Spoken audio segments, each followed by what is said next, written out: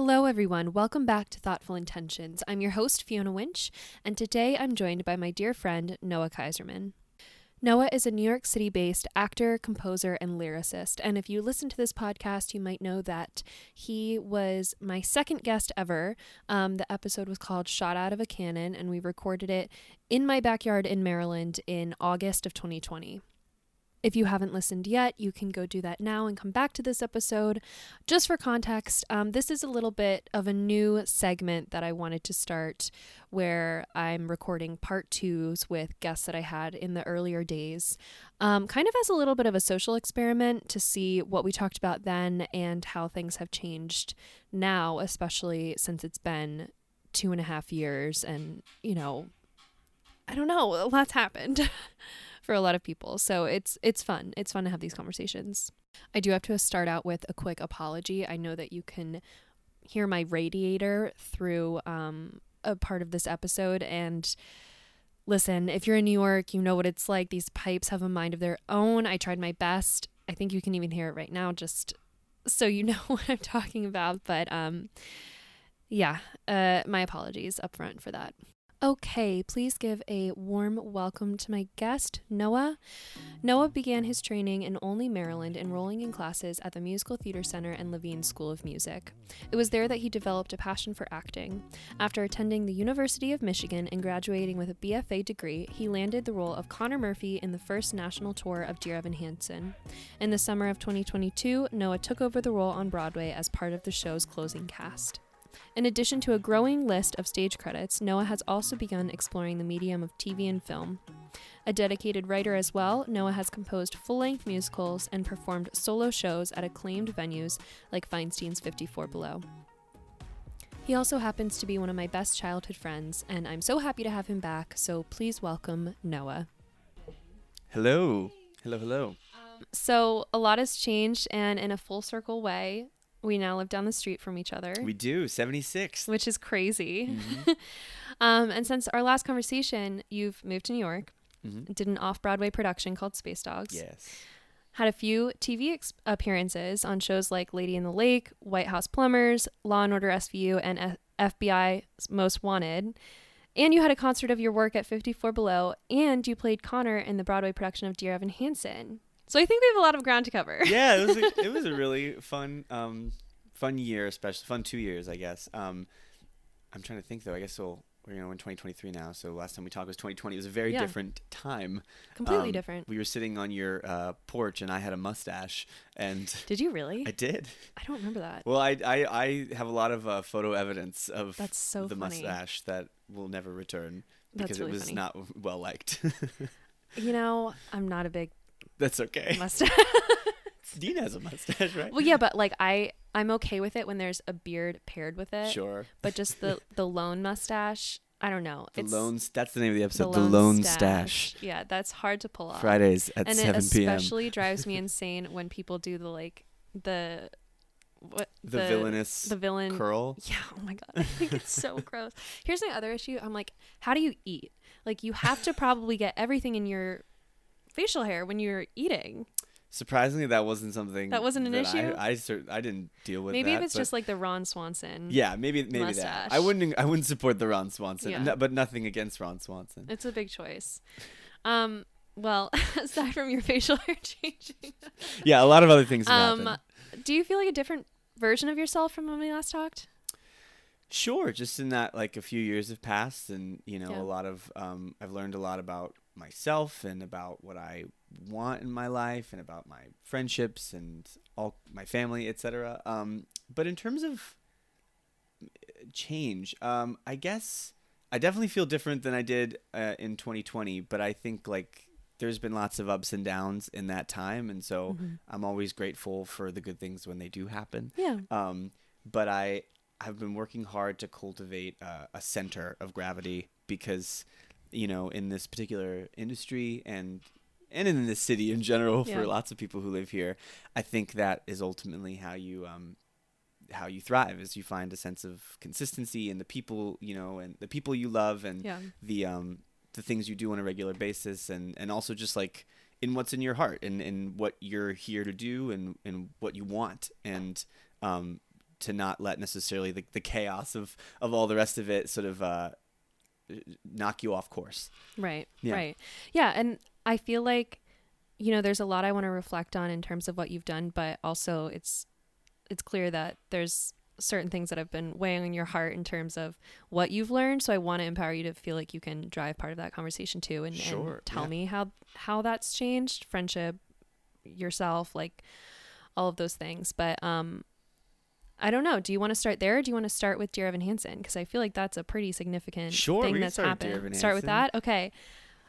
Here's my question. I mean, did you ever think that you would do the show again after the tour shut down? Because when we last spoke, mm-hmm. I think you were in that hiatus, but I don't know had they made the call yet? Had they made the call about whether shutting it down? Like, did you think you were going to go back? Yeah. When we spoke on that porch, I definitely anticipated that I would probably return to the tour, and then I moved to New York City and things changed a bit. I wanted to be closer to home and be sort of near my family and near the people I love for a little while longer. And it had been a chapter of my life that had dominated my early 20s, and so I was like, well, let's see what else this city has to offer. Let me be here and prioritize those people in my life a little bit, and since I've been away from them for a long time. And the magic of that was, Space Dogs was something that came into my life. Some TV things came into my life. I learned a lot about television and about the creating of off-Broadway shows. I was blessed with Nick Blaemire and Van Hughes, who let me come and understudy them in their off-Broadway musical that they were constructing about fantastic. Dogs going to space during the Cold War. It was the most incredible enriching experience. We played with puppets and we played instruments, and it really expanded my creativity in all kinds of ways I didn't expect. And that was at MCC Theater. And so once all those additional professional opportunities happened, I sort of had seen my time with the show as it had come to a close, and I appreciated what it had done for me. But life is crazy, and the opportunity came to come and do that role that I had been doing on tour on Broadway, and I got that offer and freaked out. What was that call like? It was crazy. I mean, it was actually... Or it was an email, right? It was an email, and it was... I was doing Lady in the Lake, story. which is this Apple show, and I was just doing a small part in that, and it required me to travel to Baltimore really quickly and do basically a 24-hour shoot, because I just showed up. I took a bus there, and they said the shoot was going to go till 4 or 5 in the morning. Wow. And so it did. And I got a hotel room nearby, and I went and did the shoot, and then I crashed at 5 in the morning. And when I woke up at 10 a.m., there was an offer in my email to be on Broadway, and it was thrilling. Yeah. I called everybody, and because also I feel like, if my memory serves me, you had done that audition a few, was it months before or weeks before? I feel like there was a period of time where you didn't expect to hear from them. Am I making this up? I'm not sure. I don't know. I feel like there was something about the email where you were not expecting it. Yeah, I think there was a period where I threw my name into the mix because I knew that the opportunity would be available. Yeah. And I definitely didn't hear for a few weeks, and okay. I think the email came and affirmed that I was still in consideration, and more so actually going to be able to do it. So maybe that's what it was. I have to say, it was one of the most exciting experiences, seeing you on Broadway. I went with my parents and my brother and Dean, and it was I don't know, it was so cool. And when your baby pictures came on screen, I was like, oh my God, I've seen these pictures on your mom's Facebook page. My mom picked those out. I know. It was just really cool. And I felt such a sense of pride that, I don't know, maybe I'm not necessarily entitled to, but I was just this is really neat. This is really special. It was especially, so, we got, after I had gotten the offer, we got notice that the show was going to be closing, and that I was initially going to do it for another year, and I only did it for 2 months on Broadway. But I think that was a blessing, because it really, we had such a every little night amount of time. Probably was very special. It was special. Yeah. I really did try to embrace it for what it was, and knowing that who knows when an opportunity like that will come around again, especially when like, your baby pictures are up there every night. Like that's so rare that you would have that kind of experience like that. And I was so fortunate that you and many of the people I love so much were able to make it in that 2-month period. Yeah. Are you kidding? I was like, how could we miss this? There's no way in the world that we would miss this. Yeah. So I know that your relationship with taking care, like you were mentioning meals and things, but your relationship with taking care of your voice changed as well from like the tour to the Broadway production. So I was just wondering like what your experience with that is. 2 words, acid reflux, Oh my God. And I know that you struggle with this too. I know. Well, I don't know that I was officially told that I have GERD, but like do you know Noah Kahan? No. Oh my God. Okay. I have to show you his stuff later, but he's a singer. He tweeted like yesterday something like GERD crew rise up. And I was like, I think good. I have, I think it's called, it's the other one. It's not GERD. It's like I want to say it's LPD. Is that right? I don't know. I'm going to look it up. I'm looking it up right now so I don't misquote. Yes. Oh God. My acid reflux. We found like old people right now, just in terms of, I was just explaining to Noah too about how I feel like hitting this age where your body is changing and you're like relearning what it wants, and it's like almost a second puberty where you're like, oh, I can't eat that anymore, I can't drink that anymore. Noted. That's another thing that's shifted quite a bit from the last time we spoke for me as well. Health stuff. Yeah, just health stuff. And we were talking earlier about like our relationship to alcohol even, or things that maybe we indulged in more when we were slightly younger. But I certainly, my desire for things that are going to really throw my body like for a loop. I know. Well, that's for context. When we were talking about this earlier, I was explaining to Noah that like, I literally don't care. I'm just not a private person. I don't care about explaining this, but I recently found out that I have this genetic thing that my mom has, and my dad's a carrier, so it's not really that surprising. And it's called hemochromatosis, and it is common in the Irish gene pool, and it means that you have a surplus of iron. And it's not like particularly dangerous, except it can cause like cirrhosis of the liver, just with the iron. I don't really know the scientific way to explain science. But yeah. But so they told me that I have to get phlebotomized twice a year, which sounds so dramatic, but it just means that they take my blood and they dump it. That's horrifying. Which seems barbaric and weird, but and to answer this question in advance, yes, I think you can donate blood, but I also think sometimes they like to do it at the doctor's office so they can check the levels. Sure. Anyway. Wow. They told me that I have to cut back alcohol 30%, which is really not bad. It's like, I mean, I thought they were going to say cut it entirely. 30% is like fine, doable. But I can't even metabolize it anymore the way that I used to. Like I just, my body is like really rejecting it.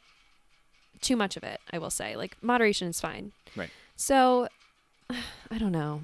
We're learning about things that we can handle and we're adulting. Can't handle. I guess we're adulting. We're changing and we're and within that, you know, even though my body is processing things differently, like I don't know, I love my body. I that's another thing I think that's shifted a lot from the pandemic, and we don't have to go into it too much, but like, you know, I certainly gained some weight during the pandemic and have fluctuated a lot since, but I think my relationship to my body, even in going into sort of tying it into the Broadway thing and taking care of myself and my voice and like the vessel that, you know, helps me do the things I like to do has really clarified itself in the last like 2 years, especially. Yeah. I feel that too, especially in terms of like longevity purposes. I'm like, I want to be healthy like in my future, and also that even loving me at whatever stage that I'm at in that vein as well, and not just sort of judging myself. Well, but that's the hard part about this is like these are lifestyle changes, you know. It's not something that is going to happen overnight. And like even when I first found out about this thing, my mom was like, I don't think you should drink until, you know, after Christmas or something. I was like, okay, I mean, what's that going to do? Like, post-Christmas. just like stop my liver? Like, I don't know. But these lifestyle changes, it's like they have to happen small in order to be sustainable. Yeah. So like celebrating, okay, I'm making these adjustments slowly so that they will be a part of my life rather than like a crash diet that is supposed to get me somewhere fast. Like that's not, I don't have an interest in that. I have more of an interest in like longevity. How can we play the long game here? Totally. Yeah. And that includes now going to more specialists. Going to more specialists? Is that yeah. I mean, like and this is a whole separate thing about insurance and just like I currently have insurance through my employer. It's fine. But just, I know, but like, it's annoying because you're like, I know I should be responsible and do these things and go to these appointments and like see these people. But it's like, I don't know. We do not have to go down this rabbit hole of insurance in this country, but like, it's tough. I feel like you have to take, but I feel like you have to take extra care of yourself because of how expensive it can be to get the care that you need. Oh my gosh. Yeah. That fear is a whole other thing that has surfaced in the last few years. And, you know, I was very fortunate to have insurance, you know, through and I still do, but, you know, through my employer for a long time. And, you know, as my life has transitioned in New York and I'm not riding the same wave that I was riding before. Those fears have crept in new ways as well. And, I'm with you. Yeah. So your voice though. So my voice. Acid reflux. Acid reflux. You know, I didn't realize that it's hard when you're on tour, especially. I think because you need to. The shows are late. You know, sometimes the shows are usually at 7:30, 8 o'clock, and sometimes if you're in like a 2.5 hour, 3 hour show, you get out around 11 or something. And I tried my best to now, like this time around, get most of my eating in before the show because. I found that on tour, I would always, you know, do a late night Postmates or something in these various cities. I'm such a late night snacker. I love to late night snack. It's hard. But with singing, and if you have acid reflux specifically, it seems to be, counterproductive. Not the best idea. Yeah. Because, and I didn't know this, I think at the time, as I was like having my 1 a.m. tacos and then not being able to sing like the next day, I was like, what's wrong? Like, I don't get it. You mean the super spicy salsa that I ordered with my, with my tacos? Has burned me. Right. Yeah, it was all very But I mean, there's just so much that happens in your day. It's like hard to pinpoint what the thing might have been. Of course. You know, the more you know. But I mean, I would say it was probably the spicy salsa at 1 a.m. that did it. But it's also interesting because I didn't have, or at least it didn't appear to have it in college. And so it must have been something maybe that, and I don't know, maybe it's been lingering in my system for a long time. That's what I'm telling you. It's like the second puberty thing. You're like, what are these things that are now I didn't realize this was an coming issue up. that I was supposed to deal with. Yeah, it is. And but this time around, I especially sort of tried to sort of, like I said, alter my diet to support the things that I wanted to do at night and to be able to give my 100% when I was up there. And I let's see, what else did I do? I steamed every single day and night, and I did a lot of I worked with a great teacher named Matt Farnsworth who really opened up my body and showed me sort of like where I was holding tension and where things even that I was doing with the character might be creating tension in my voice or like where I was sort of placing it. And it's so interesting, right? Because I hear also sometimes when you're a singer, you mimic the singers that you really respect and love, and I won't name those people, but there were nights where if I was tired, I would mimic those people. And because I'm like, well, this is healthy singing, right? Like, and like they don't really know how they're doing, so maybe if I try to sort of capture that timbre, it'll be healthy. And I found out actually after doing that for a few performances and then getting really, really tired from that you know, that person's voice is specifically built differently. And so, and from what it was doing for me was making me go away from my voice and get airier and push more air through my vocal cords, which was then causing me to sort of tire more quickly. And it was really interesting. I mean, it's so funny that you say that because I remember distinctly in college, whenever I was feeling nervous about an audition, I would walk into the room and tell myself that I was someone else that I admired and I thought had more confidence in me. Sure. Oh, I do it all the time. I have specific names where I'd be like, you are this person now. And that never worked. I was never, because I'm not that person, you know? So it was like, it was fine, but I wasn't the version of myself that was the most confident. I was like trying to be someone else. Right. And that just gets all convoluted and like it's interesting you say that. Well, so I with a lot of auditions even recently, like I've been like using these archetypes of I'll do all my research with like these characters and stuff, and I'll make it my own. But then if there are certain like types of energy or archetypes of people or even specific actors that I think really do kind of trigger that response in how I emote or express, I will make sure I write them down. And sometimes, especially like if I'm in the room and I'm nervous, I will sort of like be like, okay, well, you're Javier Bardem now. You're not you. Like, you know, and Javier Bardem would thrive in this situation. Right. Well, I feel like my version of that was just like, okay, you have to figure out how to just be like bad bitch o'clock, Fiona. Like, I can't, you know what I mean? Like, like, even if I pretend like I have more superpower than I had in that current moment, I think just like at least embracing that, like, I still deserve to be here as me versus like deserving to be here as someone else. 100%. It's still faking, you know, the confidence, but it's just like, it's still me in a way. And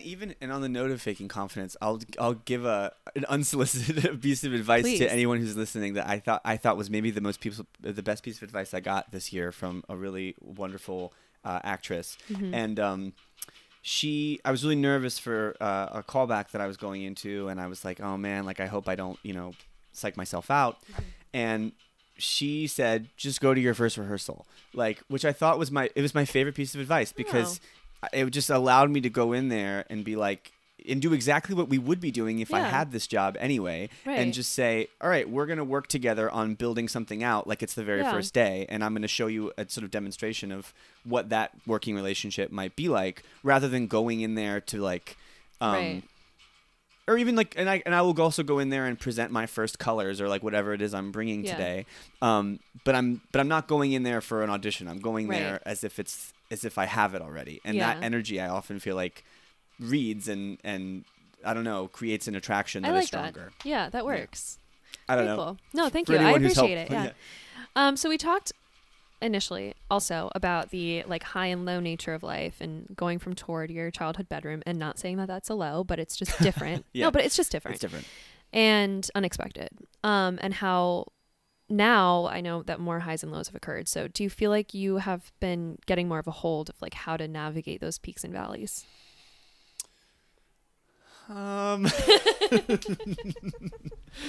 I mean, I want to say yes, and I could intellectualize my way around this to the point of trying to be like, yeah.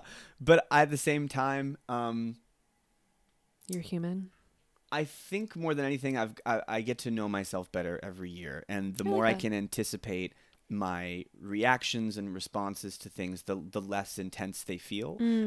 And so in that way, yes, like that's very healthy. I think so. Like, I mean, I wouldn't say that I have some like, with the exception of the thing I was telling you about of just sort of trying to create consistency. Like, I am a creature of habit. Like, there are Netflix shows I will go back and rewatch 100 times. Yeah. But like, you know, barring sort of just general consistency and routine, I think just like I said, getting to know myself better and how I respond, so that like the next time those things happen, they don't shake me as much. Yeah. I feel like I have recently been thinking about a lot, is my own opinions. And even when I, for example, this is a really basic example, but like decorating this apartment, or a more, you know, extreme example was like putting like doing the art direction for my book, you know, in both of those scenarios, I was like, I think I know what I want here, and I think I can see what I want here and, you know, visualize it, but I'm scared because I want to ask someone else's opinion. But like, really, I mean, the apartment, you know, the team does have a say. Thank you. But like the book, especially, I was like, I really want to lean on someone else right now and have them tell me what to do and what looks good. But I know this is something I have to decide for myself. Yeah. And like trusting your own creative like eye or intuition, and learning your own opinions. Absolutely. And learning what you like. I think it sounds simple, learning what you like and like how you operate, but so much of it is still dawning on me, you know, where I'm even just clothes wise, books wise. I remember I had to put together like my top 10 favorite books for when I applied to the Columbia program. And not that it was like hard to decide, but I was like, what are my favorite books? What are my favorite movies? What are you, wait, can we just take a moment? Yeah. What are your favorite books and favorite movies? Okay. My favorite book of all time is actually 1984. Sure. Yeah. I just had such an existential crisis while reading that book because it was during a time where there was a lot of drama in my friend group. And I was like, I learned a piece of information that I don't know how to say this vaguely enough, but basically I learned that a friend was cheating on someone. And I was like, is knowledge power? Is ignorance bliss? Like, what do I do? What do I do with this information? No, that's literally was my reaction. I was like, which is it? I don't know. I don't really want to have this information right now, but I do. I have it. Yeah. And then my next favorite book is, I don't know if okay, this might be out of order. I'll give you my top 3. No, give it to me. Big Magic by Elizabeth Gilbert. Okay. I read that a few years ago in an impressionable point in time. I really would recommend it. I think I've talked about it on here before, but she talks about how ideas are alive in one portion of things. This is one thing that I just latched onto from the book. And if an idea comes to you, like it's an existing living being that like wants to be there with you, and it's your responsibility to either see it out or like address it. And if you don't, that's fine, but it will go find another home. Right. So it's kind of like if you have an idea to like write a musical or like write a screenplay, and then you see someone else does it like years later, you're like, oh, I did have that thought. Right. It's not a bad thing. It's just like that thing wanted to exist and it found the means to exist. So I kind of loved that because I love that too. It gives me motivation to act on the ideas that I have. It also makes me like a little jealous of like, well, now I'm like, okay, are those things that did pass through me that I decided not to pursue? Like, yeah, that's gonna be tough to see them get. But like, you know, you aside, when you remove yourself from that equation, it's like, I did have that idea that this thing needed to exist, and I'm glad that it exists. Like someone needed to do it, and if I wasn't ready to do it, that's okay. But like now it's here in the world, and you know, that's exciting. Is a beautiful thing. Yeah, it's beautiful. And what's a third? Educated by Tara Westover. I want to say. Have you read that one? I want to say I have, but tell me what it's about. It's a memoir.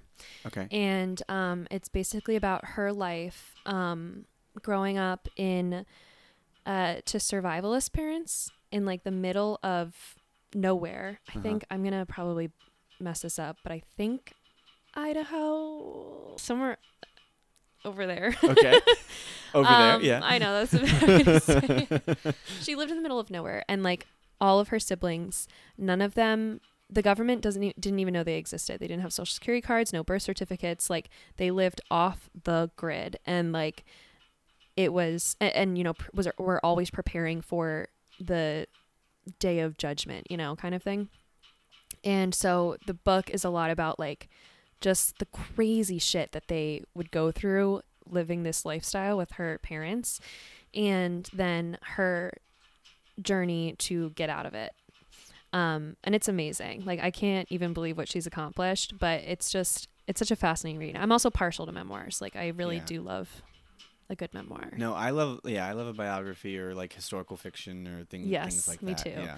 And then my favorite movie is Shutter Island. Oh my God, that's like one of my favorite movies really? too. Yeah, I mean, it's so funny. I haven't thought about the movie in a while, but I made Anna Marie watch it like my brother still hasn't seen it, and I'm like, I want to watch this with you that because twist is experiencing exceptional. that twist with someone for the first time would be so exciting. Yeah, I also yeah, I'm a sucker for just a good twist. Most of my favorite movies are things that are just what like are your thrillers. favorite movies, favorite books? So I will also speak to this. So just a side note on favorite movies. So something that actually has been a huge comfort to me this year has been movies. That I am obsessed with movies. I'm slowly becoming a cinephile because Nick that's Blaemire, good if you want to do more TV film anyway. I like, know. You might as well know what's going on. I like to think that I am in the know right now. Like I feel like my ballot for the Oscar season like is going to be really strong. I was going to say, so you have that thing with AMC too, the monthly Stubs, which is so funny, and I know membership. that Ivana Marie's listening to this, she's going to know that I talk about this like I discovered it, like as if it just began to exist this year, when in fact it's been around for a very long time. Yeah. I just have never lived between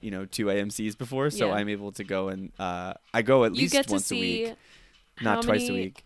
Is it unlimited? It's up to 3 movies a week.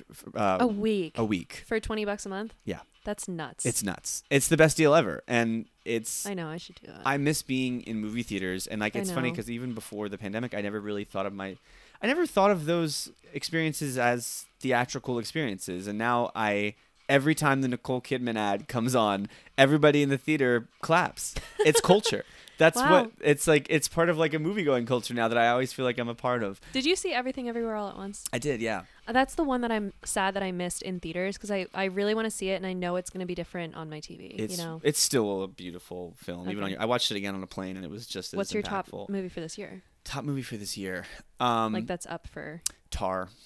Oh, okay. With Cate Blanchett. She plays a conductor that sort of loses herself, and it's sort of about like I don't want to like spoil it, but it sort of subverts your expectations a bit because I went in thinking it was going to just be like about this fierce female conductor, and I was like, hell yeah, let's do it, like a sort of like a Leonard Bernstein like fictional biopic or something, and it wasn't that really at all. It was a fictional character, but sort of invented to go into cancel culture a little bit and go into sort of the importance that we install in these very high art positions and like what they're actually doing versus like the image that they're cultivating. Interesting. I thought it was really fascinating. Yeah. And so that's directed by Todd Field, and I love that movie. Okay, I'll check it out. Yeah, you should definitely check it out. Okay, so all time though. All time. So one of my favorite movies is Eternal Sunshine of the Spotless Mind. Do you know that movie? I don't. It's incredible. It's Jim Carrey and Kate Winslet, and in just like some very rare performances, like specifically probably from Jim Carrey. Yeah. But it's about sort of this the end of a relationship, and it sort of exists in a future in which you could go and do a procedure where you could wipe somebody from your brain entirely from ever having existed. Oh God. And that's giving Severance. It's giving Severance. Yeah. No, and I love Severance. I love Severance. I'm a sucker for these like science fiction, I romance, am whatever. too. Like Yeah. I love it. And so it exists in a future where you can do that, and one of them has the procedure done. I just feel like that, like, I don't know. That makes me sad. Yeah, but I like these melancholic like films. I know, but just the idea that I mean, yes, there's some people that I'm like, oh, maybe life would be better if I didn't meet you. Oh, you mean the actual concept? The actual concept, yeah, but it's like, I don't know, it all informs. Oh yeah, I wouldn't change the rest of your like life. Yeah, I would never change a thing. I mean, I think it's exactly right. Is knowledge power? You what? Is knowledge power? Is or is ignorance bliss? What do you do? I don't know. Yeah. I think knowledge is power. I think knowledge is power for sure. I mean, I think that this is the same thing we're saying right now, but like I think pain is extremely informative and necessary to sort of like I don't know, unlock sort of who you are and how you respond to things and why people mean the things they do to you. And I don't know, I think it's just necessary. Yeah. Okay, so is there another all-time? Or is that your top? That can be your top. Her is great too. I didn't want you to feel that's another melancholic. Okay. Yeah, that is. I love Joaquin Phoenix. If you know me, you know I love Joaquin. Yes. He's my favorite actor, probably. Has he done anything recently? He's doing the Napoleon film that's coming out, and he's doing the new Ari Aster film, Beau is Afraid. Oh. Which I'm really excited for both of those. Okay, cool. Okay, now give me books. Books. Okay, so in truth, I read more for function and less for pleasure. So most of the time, if I'm reading... When's the last time you read a fiction book? I read a fiction book? Yeah. Maybe like... I'm sure during the pandemic I did. I read a lot of plays. I love reading plays. Okay. And I read for function, specifically like biographies. Like there's this Walt Disney biography that I've literally had for... I can't even tell me how many years, but like I just every now and then if I'm going on a road trip, we'll just like bring it on a train and read 2 or 3 chapters, and then it's so long, and I still haven't finished it. It's just like a travel book. Are you like a self-help book kind of guy too? Or no, I always want to be. I always will buy one and be like, maybe this will help me solve my anxiety, and then it just doesn't grab me. Doesn't feel but function, plays and function, that's fair. Yeah, I mean, like I'm trying to think of like the play. I mean, I love Angels in America. Every time and then I'll pull that out and just sort of, peruse the scenes, or Death of a Salesman. Those are like big plays. I saw Death of a Salesman on my birthday. Yeah, I saw it too. Oh yeah. Oh right, we were talking about this. Yeah. Yeah, it was cool to see it like sort of done like nowadays in a way that in a really new and interesting way. And I also kind of I'd always wanted to. I always dream about like, oh, like what if like this play was premiering like right now in our time. it was sort of fun for me to like have a glass of wine and experience in that way and like pretend like this was the first time the play had ever been done. Fun. Yeah, that was fun. I kind of want to. What's the show that Pedro Pascal and it is Oscar Isaac. Oscar Isaac and Rachel Brosnahan. Aren't they doing a play soon? Yes, they are. It's not Doll's House. That's Jessica Chastain, right? Isn't she doing that? Oscar Isaac is doing. I don't know what they're doing. Doing something. I think it's I've new. seen the ads, I don't think it's like a revival. Of I think something. that's right. Well, that's cool. What was the last good piece of theater you saw? Now we're just doing like. Yeah, I know. Well, faves. I mean, this isn't theater, but Dean and I just saw Jerry Seinfeld at the Beacon, which is so funny because it's literally across the street from us. So it's like it's just a weird. It was like the first time I've like gone to something that like is walking distance, which is so funny. But theater wise, I feel like Death of a Salesman was the last thing I saw. But oh God, what's like a last favorite thing that I saw? I feel like I really missed out this fall. I feel like I had a really busy fall and I didn't actually get to see as much as I wanted to see. That's fair. Dear Evan Hansen. Shut up. What's your favorite last thing? Oh gosh, I mean, I've seen a lot this year. In terms, I think that's another part that you're probably enjoying about being here. Yeah, I love to see things. I am such a consumer. Like I love to just absorb. That's fine. It's also it's entertaining and it's information. Yeah. It's fine. It's not fine probably for my bank account, but well, it's fine. Sure, yeah. but I do feel like it's I do feel like it does help, and like seeing lots of performances and seeing good writing, especially because I like to write, and so that's another facet of me. And I know my last favorite thing I saw. What is it? I did really enjoy Paradise Square. I never saw it. You didn't see it? Mm-mm.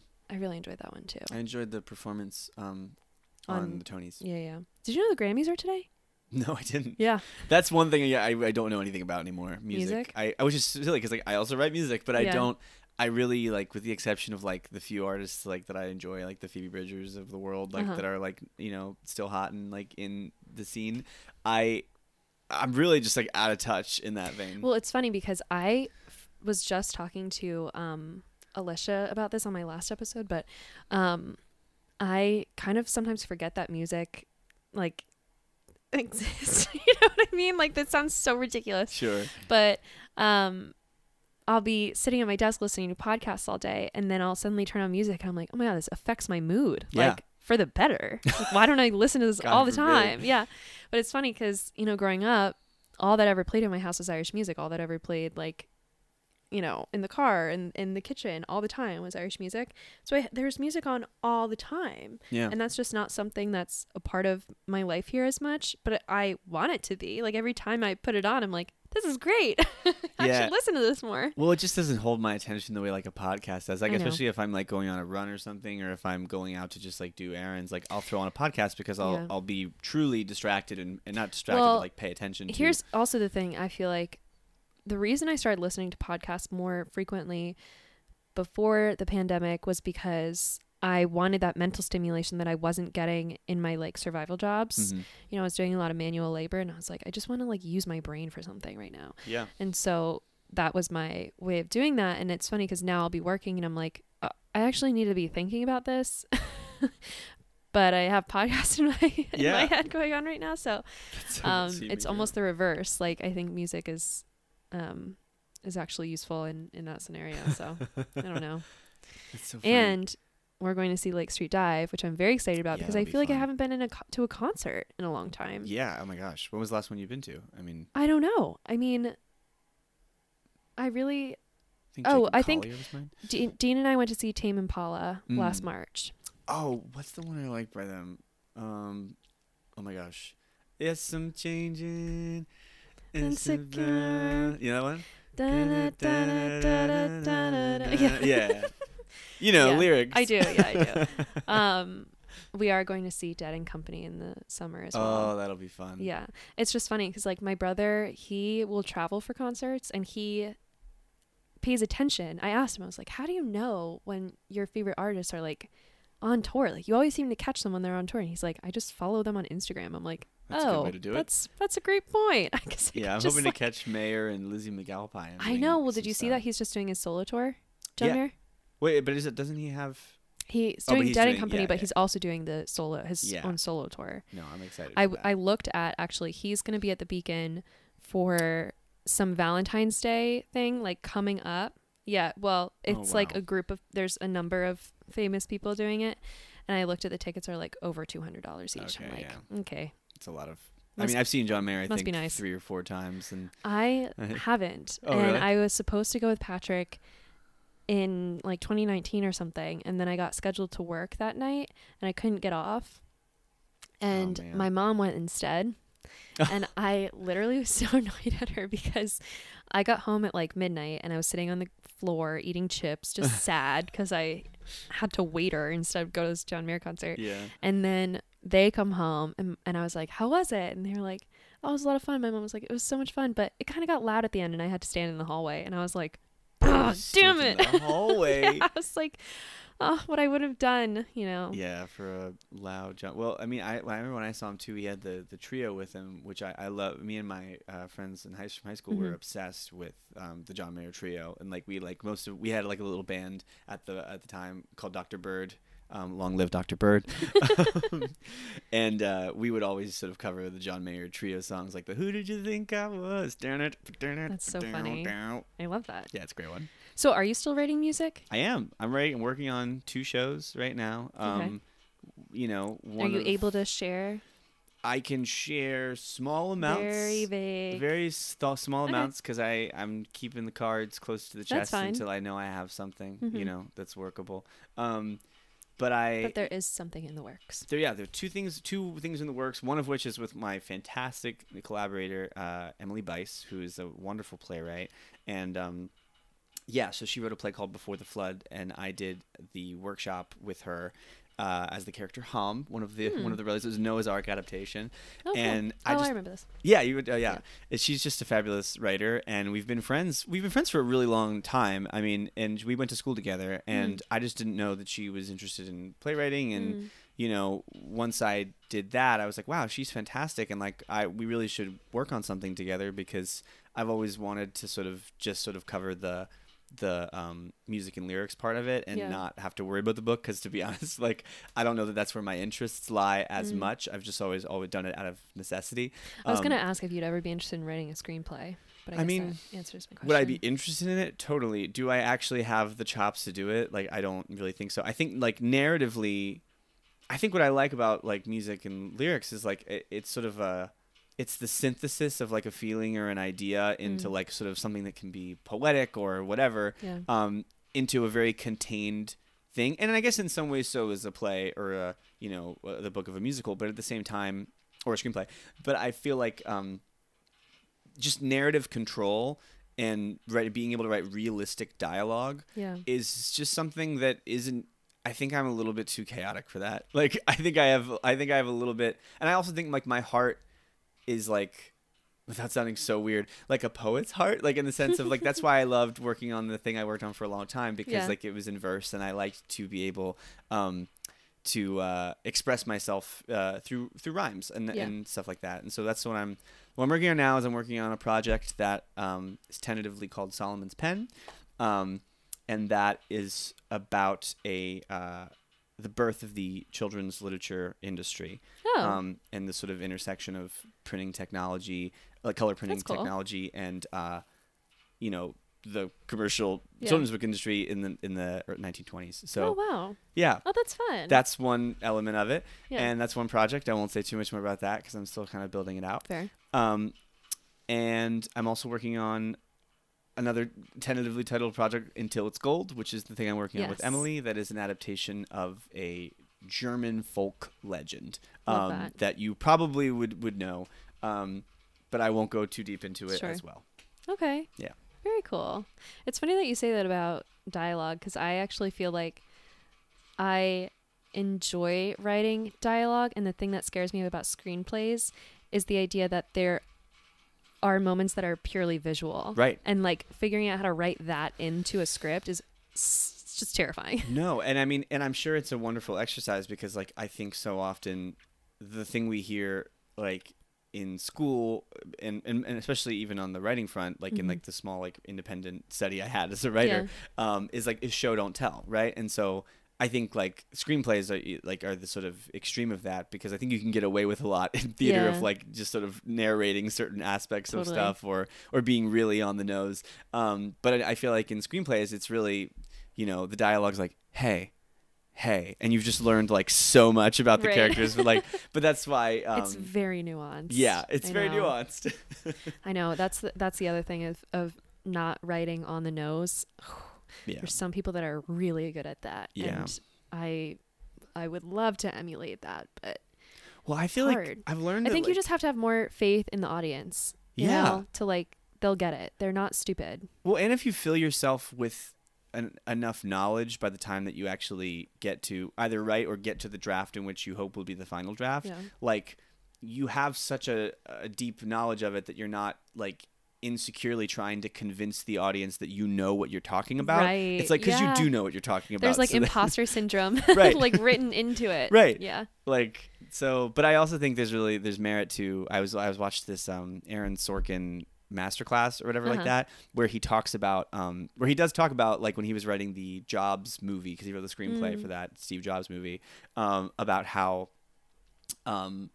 he was like, I don't actually have to know how they make an iPhone or like what the sort of conflicts that arise at a company like that are, but I have to make them think that I have to use the right language and know enough about it to make them think that like them as in the general public think that I know what the fuck I'm talking about. That's funny. And there's always going to be the group of people that actually are in that industry and know what is slightly off about it, but if it's like entertaining, they're like, I don't care. Right. Which is actually, I don't know if you've seen the TV show Younger.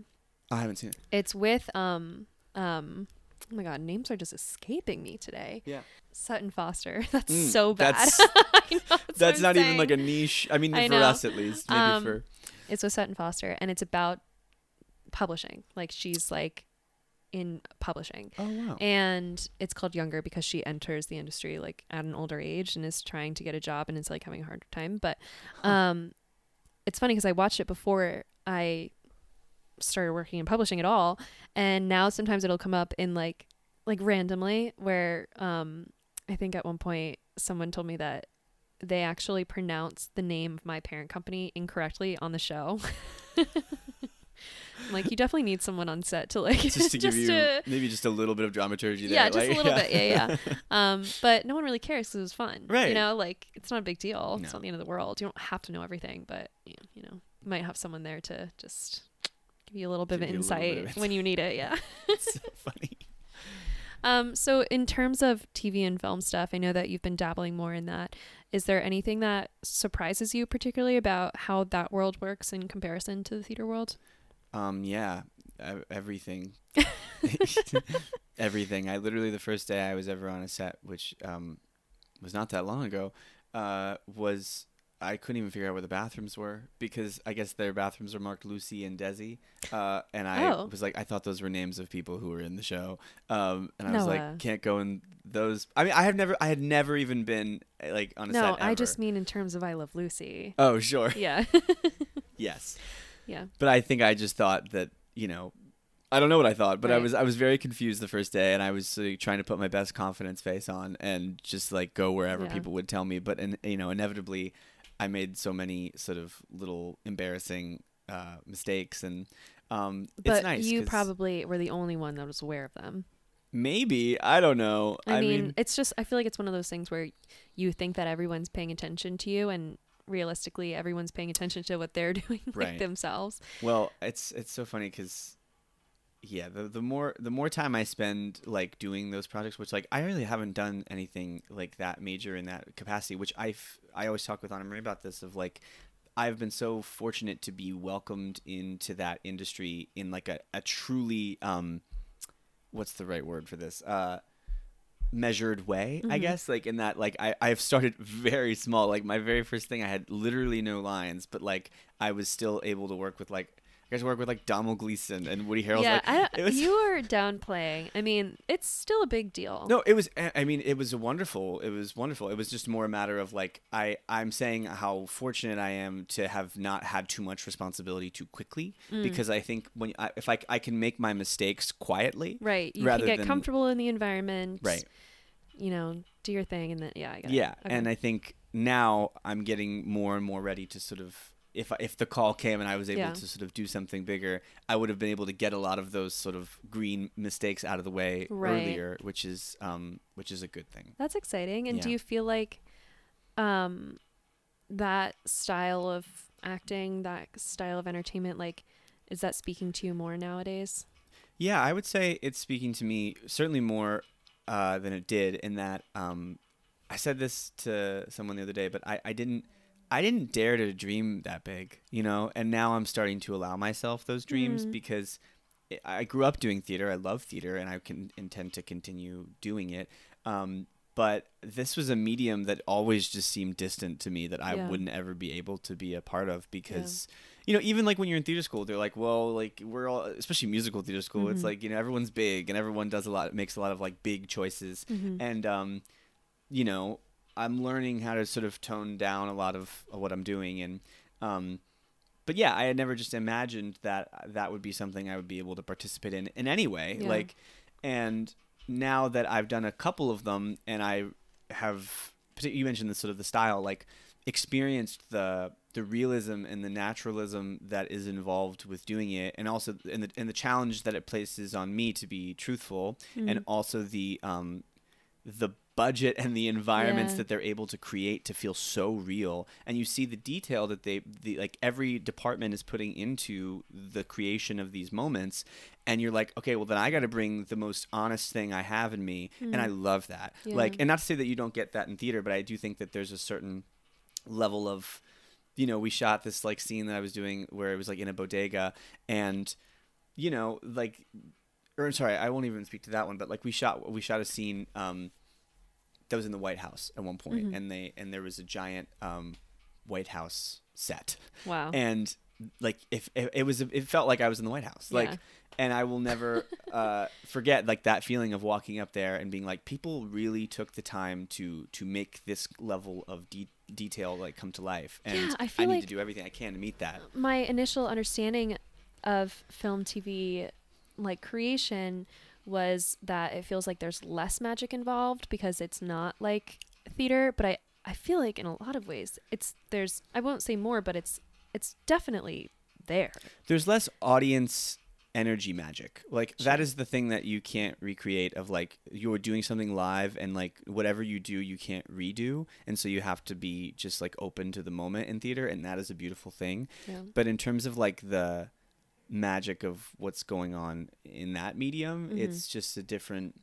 Like it's a magic of it's also a magic of pace, right? Because you like the level, the speed at which these people are moving to get the shots that they need in the time they have allotted, so that they don't go over budget or whatever. Like the sun is setting. That's why I saw Babylon the other day, and I was like, wow, like it really resonated with me, because like I'm finally, I've literally only dipped my left pinky toe into the water, and I can see it. I'm like, wow, this is a beautiful, dedicated facet of the industry that I'm just like so excited to continue learning about.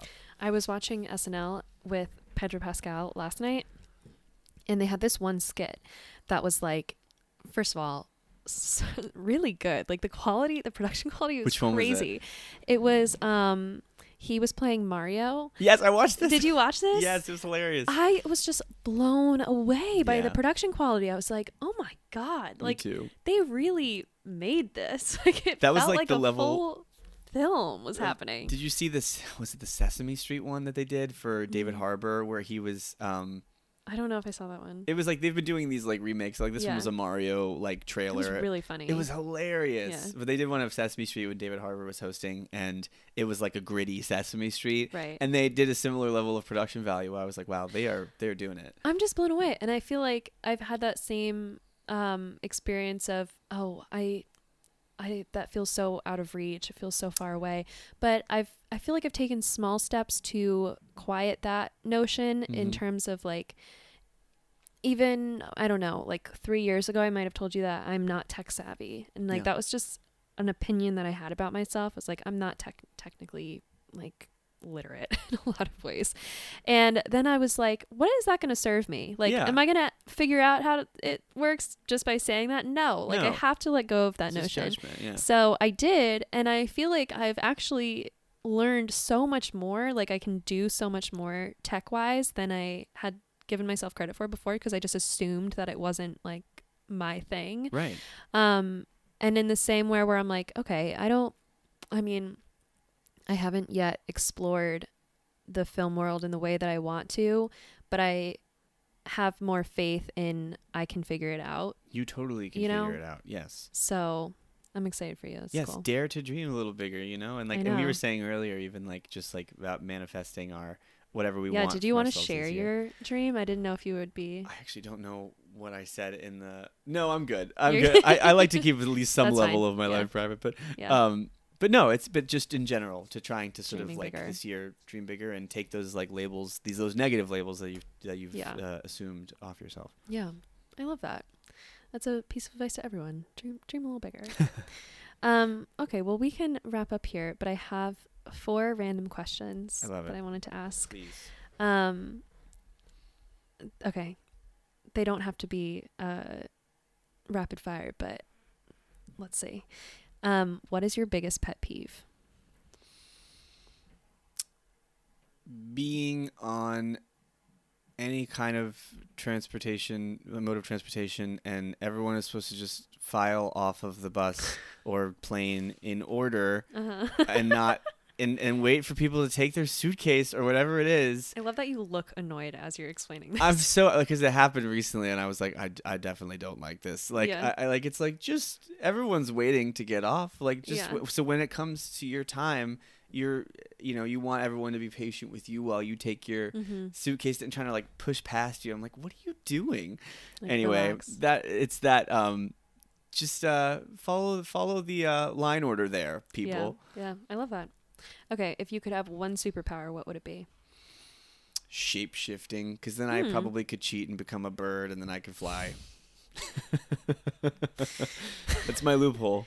Do you even like birds? Like, I love birds. You do? What kind of question is that? Do you even like birds? I feel like a lot of us don't like birds anymore. Birds are out. Why are birds out? Pigeons are out. Birds aren't real. Birds aren't real. Do you not know this whole movement? What is this? Okay, there's this whole, this is actually hilarious. There's this whole movement that birds aren't real, that they're government drones. What? It's not a conspiracy theory. Okay. I promise. The guy that founded it, he started showing up to protests that were like right wing, with a sign that said birds aren't real, just to like fuck with people, just to like, to get people to agree with him on random things. And then he got like a cult following of people who everyone knows. No, everyone actually knows that they're real. You want me to spread that disinformation? No, but it's not. But it's like, it's satire. Like, it's satire, protest performance, kind of like we're protesting everything right now, and this is birds aren't and real. We're protesting birds this time. Like, it's ridiculous. Wow. But everyone that knows about it knows that it's satire. It's just. But it's funny. I was gonna say, I didn't realize it's not like we a were speaking to conspiracy something theory. so topical. No, it's not like a conspiracy theory. It's just like a funny cultural thing. I personally am not a huge fan of birds.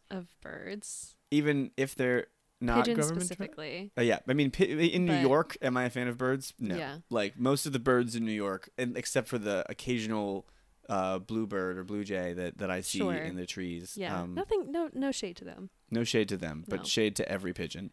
And seagulls. Yeah. If you, well, this is timely. If you. Oh no. No, if you had to describe yourself as an animal, what animal would you be? I don't think personality-wise you're a bird. Do you? No, I was gonna the first thing that comes to mind. It's like maybe an otter. Okay. Maybe an otter. Like, That's so interesting that was the first thing that came to mind. well, I When can't. was the last time you saw an otter? Well, this is why, because I went to like one of those. I was just in Disney recently, and I went to like an aquarium, and so I saw a lot of.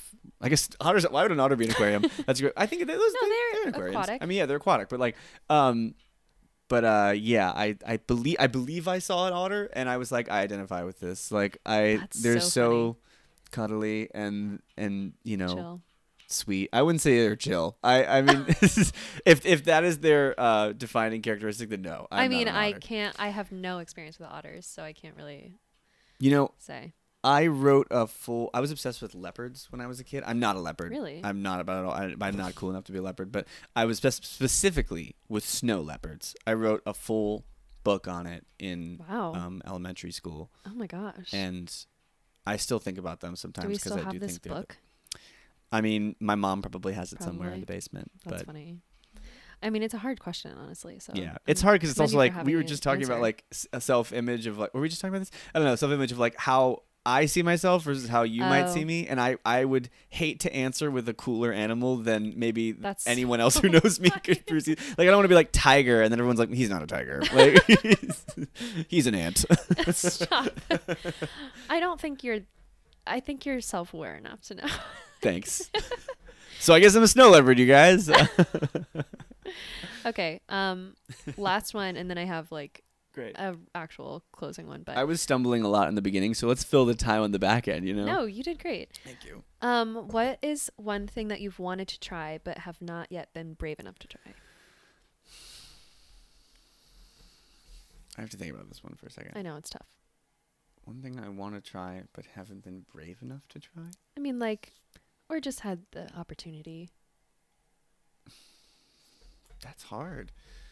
Like, I personally have no desire to jump out of a plane, but like. Yeah, see, like, because I would answer with something like that, but I really don't want to. You don't want to do that. I mean, like, bungee jump or anything. I mean, that's a hard question. I'm sorry. I'm really trying. That's a great question. I'm just trying to think of a good answer.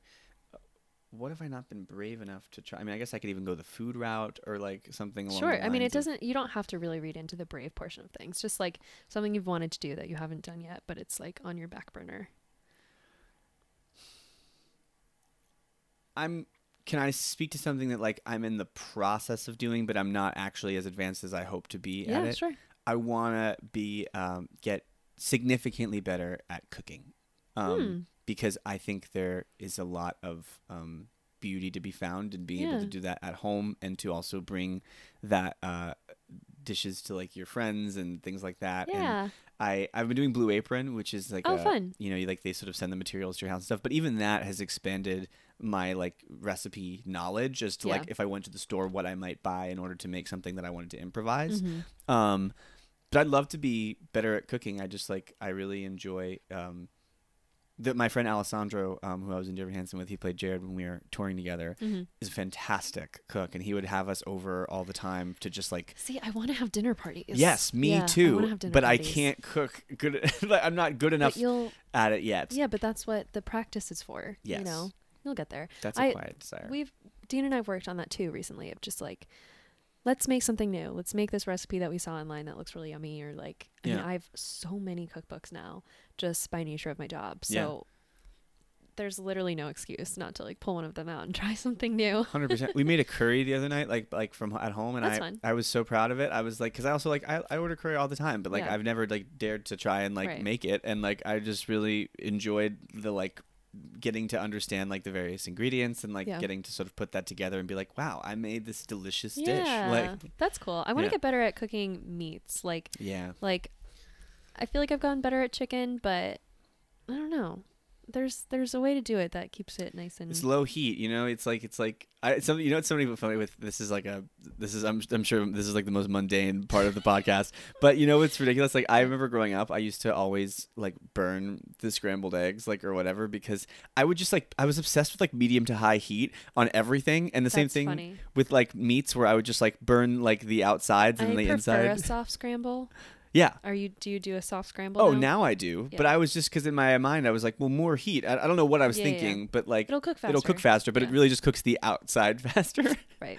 And it doesn't. And so I'm like, oh yeah, low heat cooks through. Oh, it takes more time. It sounds like you're at a great place on this journey. I'm at a great place on the journey. I think like every now and then, like Anna will be like watching me dice something and being like, "What are you doing? Why do they look like that?" And I'm like, "I don't know." That's great. Yeah, we've been excited with our new cooking contraptions. Like that's when I kind of knew. I mean, yeah, the air fryer back here, game changer. That's I mean, nice. we've had so much fun just like trying to make weird things. Not everything has been successful. Like I tried to do these like homemade mozzarella sticks in the air fryer. That was a tough one. I don't think I had the exact right ingredients to pull that off, but it's fun to try. I've heard that if you throw like Brussels in there, it's pretty good. Oh yeah, we've done. I mean, I even did like a chicken parm in there. You know. Oh my god. Yeah, I want chicken parm tonight. It's really, or like tater tots are really easy in there. Vegetables, reheating vegetables in the air fryer is really the move. Yeah, it's coming. It's coming really clutch. Yum. I know. Well, okay. Stay tuned for whenever these dinner parties happen. Yeah, guys, get excited. You're all invited. Every single person who listens to this. Stop it. You're invited. Okay. Well, before I let you go, I guess just for the sake of reflection and, you know, looking at the 2.5 years that have passed since we last spoke about this stuff, what are you looking forward to? What am I looking forward to? Or alternatively. Uh-huh. Oh, no, I feel like that's you have too much of an easy answer. I was going to say what, like, in terms of what we've talked about, in terms of what has passed, like, what has impacted you the most. But I feel like Dear Evan Hansen. Yeah, I mean, I would say, I'll answer the what am I looking forward to one. Okay. Because I think my answer is that similar to the concept of like daring to dream bigger, every time something sensationally like wonderful or, you know, challenging happens to me, I'm like, oh yeah, that is possible. And, you know, there have been times where I got that once a year, and there have been times when I've had multiple of those moments like in a year. But every time, it seems to prove that I can handle more than I thought I could. And so, as I stare down the things that really scare me this year, even if it's like, you know, I would love to be in a movie or be like, you know, more on a TV show, more consistently. Like those things like have their own weight to them that I have installed, and I'm excited to lift like this sort of veil on them and see them for what they are, and that those things, all of those things that I want, both in my professional life and my personal life, are within reach. Like and because they never fail to. Life never fails to show me that I can handle more than I think I can. Oh, that's great. You know? That's a great observation. Thanks. I feel like that speaks both to past and present. So you crushed it. Thank you. Yeah. All right. Well, Noah, thank you so much for joining me. And thank you to everyone for listening. This has been Fiona Winch with Noah Kaiserman on Thoughtful Intentions. Thanks, everybody. Bye.